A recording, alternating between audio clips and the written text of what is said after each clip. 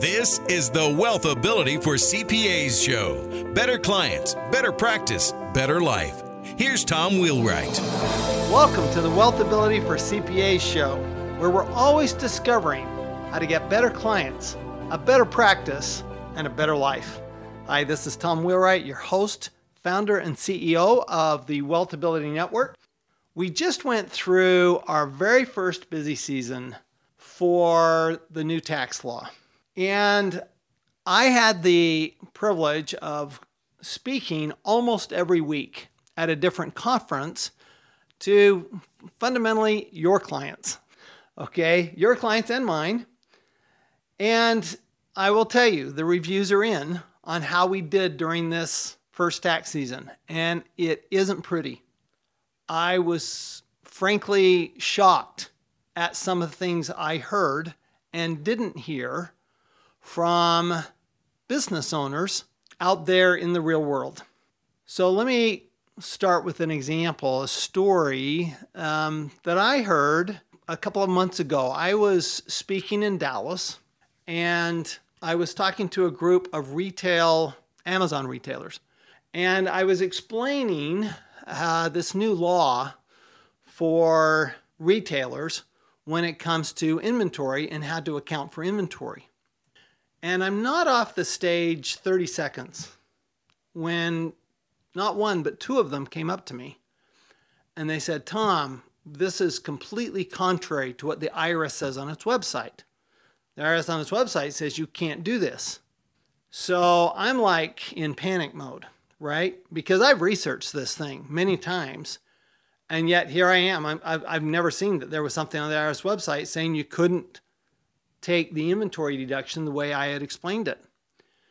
So I'm up in my room for the next 4 hours researching again until I find in the Blue Book, the Blue Book, as you all know, is the explanation of the law by the folks who wrote the law, the staff of the Joint Committee on Taxation. And in the Blue Book, sure enough, there is a footnote that walks you through how to take the deduction for inventory. If you're a small retailer under 25 million, how to actually take that deduction if your retail items are under $2,500 and meet the de minimis rule. So where you get to treat inventory as non-incidental materials and supplies, you change your accounting method, you're on the cash method, you're treating it as non-incidental materials and supplies, and now you're subject to the $2,500 rule for deducting non-incidental materials and supplies when you buy them. The IRS had made a rule a while back that said that really small retailers under $1 million of gross receipts, not the $25 million that we have under the new law, and not even the $10 million under the cash method of accounting under the old law, that they could treat as non-incidental materials and supplies, but they could not elect the de minimis exception. The de minimis rule. Well, that was an IRS, they were kind of helping out the small retailers saying, look, you don't have to treat inventory, but you got to treat it as materials and supplies and you can't deduct it. Then we got a law change. So basically the IRS website was old law. So these folks came up to me and said, well, you can't do that. So the question is, where are we getting our information, right? Where are we getting our training? I mean, we have this new law that is complex. Let me give you another one. So I can't tell you how many times I ran into insurance agents, pharmacists, or others that were not in a specified service trade or business under the regulations, but were told by their accountant that they were. Now, there's a specific example for insurance agents that says they are not subject to the specified service trade or business because they're not consultants. It is a service, okay? It is a professional service in the consulting area, and the IRS says, no, that's not a specified service trade or business. Another one is pharmacists. There's a 10% de minimis rule where if your gross sales less than 10% are a healthcare service like flu shots, then you still qualify. Remember, a pharmacist, just because they're a pharmacist doesn't mean they're not a retailer. They just happen to have a designation, right? But their primary business is retail. So here's a couple of examples, and I got it a lot. I actually had, I was at a conference the other day. I had 50 people in the room. It was a really nice small group. And they were all business owners. And I asked them, how many of you have heard of the 20% pass-through deduction, the qualified business income deduction? Nobody raised their hand. Now, that doesn't mean that that their accountant didn't take the deduction. It means their accountant didn't communicate the deduction to them. Okay, so there's a combination here. There's some training here that we need if we're not going to get left behind. Because I will tell you, oh my heavens, I was at another conference. This was a conference of independent pharmacists. I had 2 pharmacists come up to me. And this was actually before I'd spoken. And these were pharmacists that I'd met before at this conference. It's a conference I speak at on an annual basis. And I'd done a webinar for these guys. And it was on this inventory issue, which I'm a little concerned because I'm the only one that's talking about this. And I think it's a huge opportunity. They'd heard this webinar, and at the end of the year, of course, their CPA is doing a tax projection for them, which is great. I think that's fantastic. The CPA did that. I think most CPAs do that. And the CPA told them that they owed $400,000 in tax. And these guys were crushed. These 2 partners, they go, that's horrible. And the CPA said, well, you made a lot of money. And the pharmacist says, yeah, but we don't have a lot of cash. That $400,000 puts us out of business. We cannot survive that. So they're thinking about this. Of course, this is weighing on their minds. They think back to the webinar that I did. And they go, wait a minute. Tom Wheelwright did this webinar, and I'm sure that he said that there was some big inventory deduction this year. So they went back to their CPA and they said, would you please take a look at this? And the CPA said, no. We don't want to mess with inventory. It gives us flexibility from year to year. They said, look, you don't understand. We have to pay $400,000. We are out of business. So the CPA looks at it, and about a month later calls them. They're in the car driving, and the CPA says, I need you to pull over. And I said, well, just whatever it is, just say, no, you need to pull over. They pull over, and the CPA says, I did the research. And what I found is that not only is this a good idea, you have to do this. I ran the numbers. If you take this deduction the way the new law says you can, your tax liability goes from $400,000 to $45,000. Now I want you to take a minute and think about this pharmacy. This is a pharmacy in a small town in the middle of America. If this is the only pharmacy in town. This pharmacy goes out of business. All of the patients who are depending on this pharmacy for their medication can't get it in their town. What an enormous health impact on this community if this CPA had not done the research prompted by their client. Here's the challenge we have. We're busy. Our clients are pounding us for information all the time. We've got all these tax returns to do. Where in the world do we find time to get training? And then when we do get training, we go to a seminar, a one-day seminar, and we get basic stuff on how qualified business income deduction works. I mean, the question is, where are we getting our training? I am convinced that the CPA profession, our profession, is a profession that in many ways can be replaced by artificial intelligence.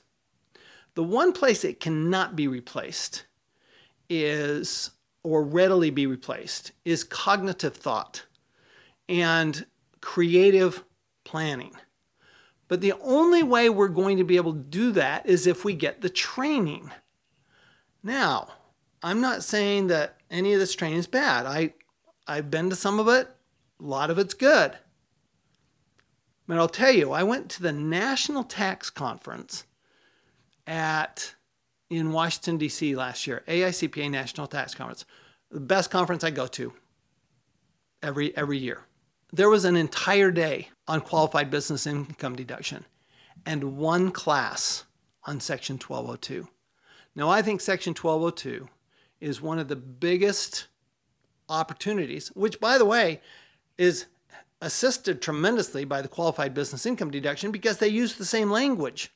And in that class, while there were 400 people packed into the QBI class, there were 40 of us in the 1202 class. And I'm just like, wow, we have got to do a better job of learning our business.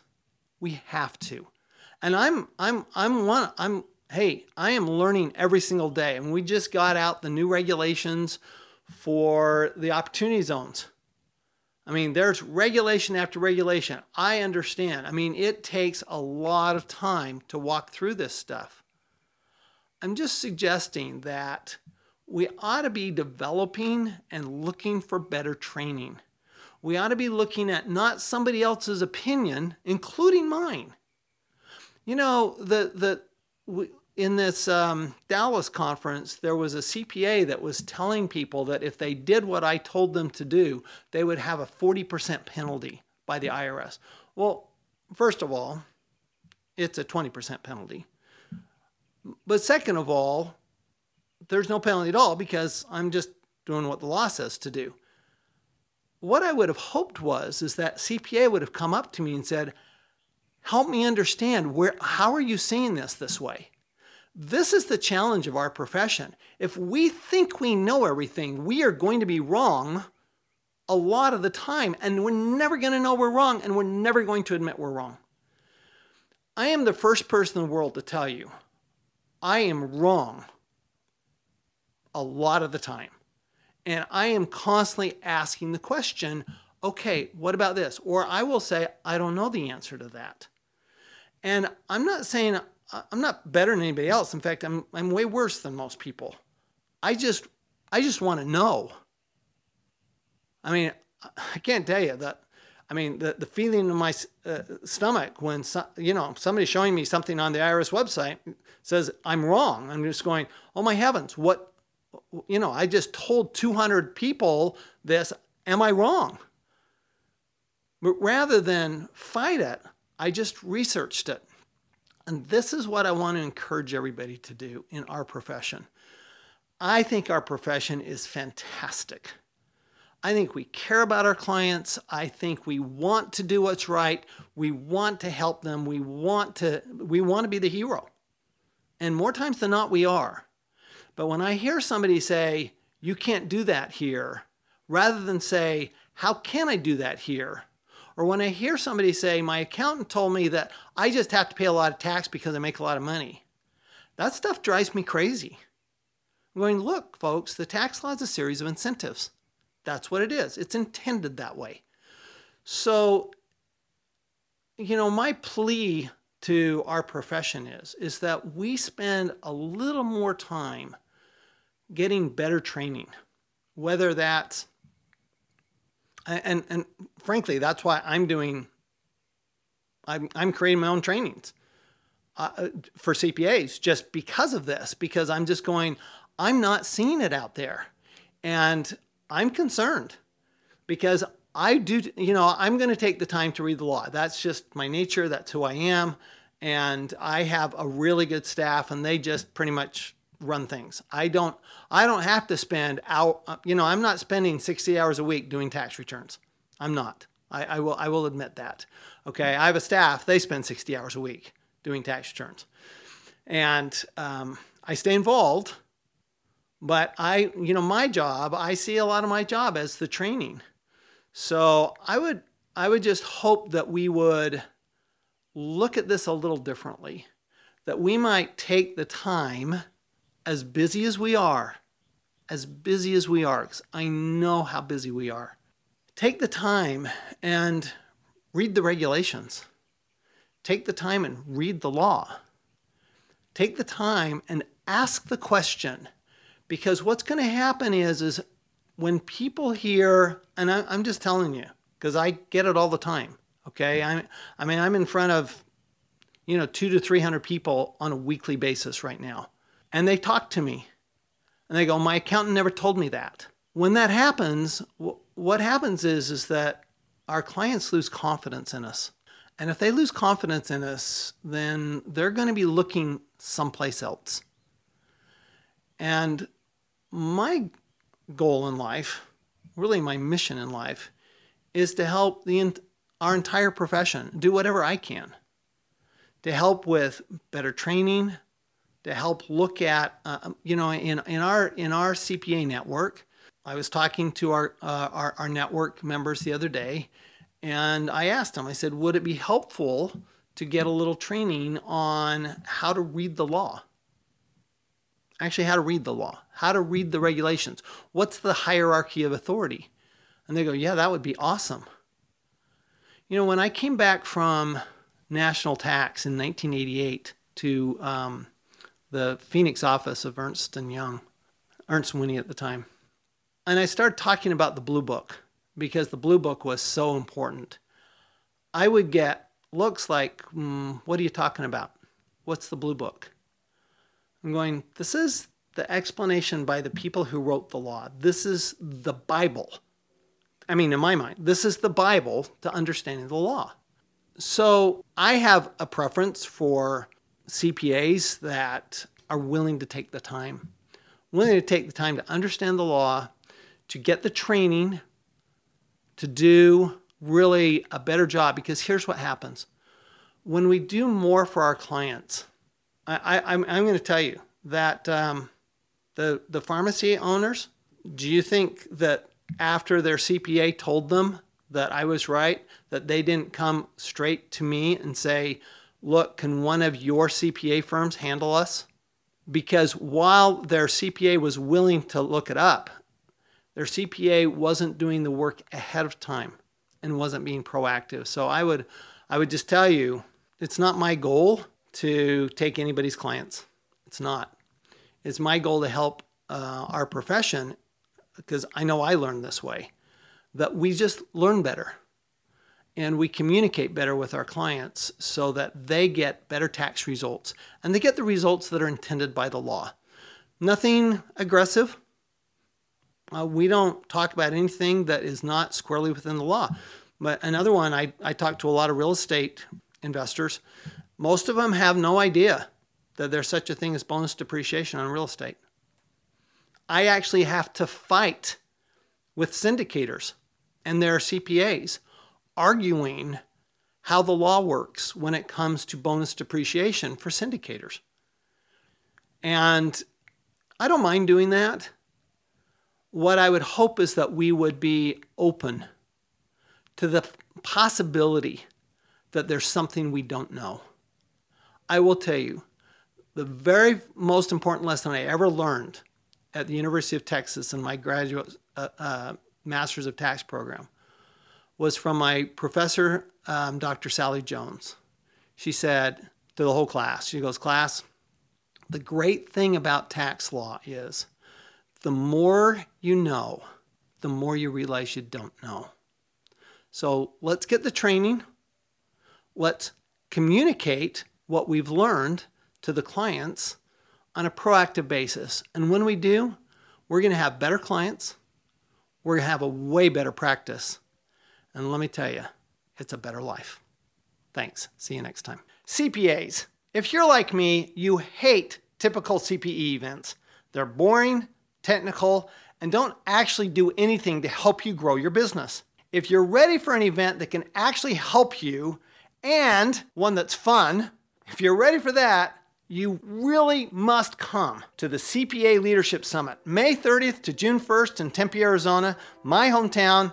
To learn more, go to wealthability.com/event. That's wealthability.com/EVENT. See you there. You've been listening to the Wealthability for CPAs show. Better clients, better practice, better life. To learn more, go to wealthability.com.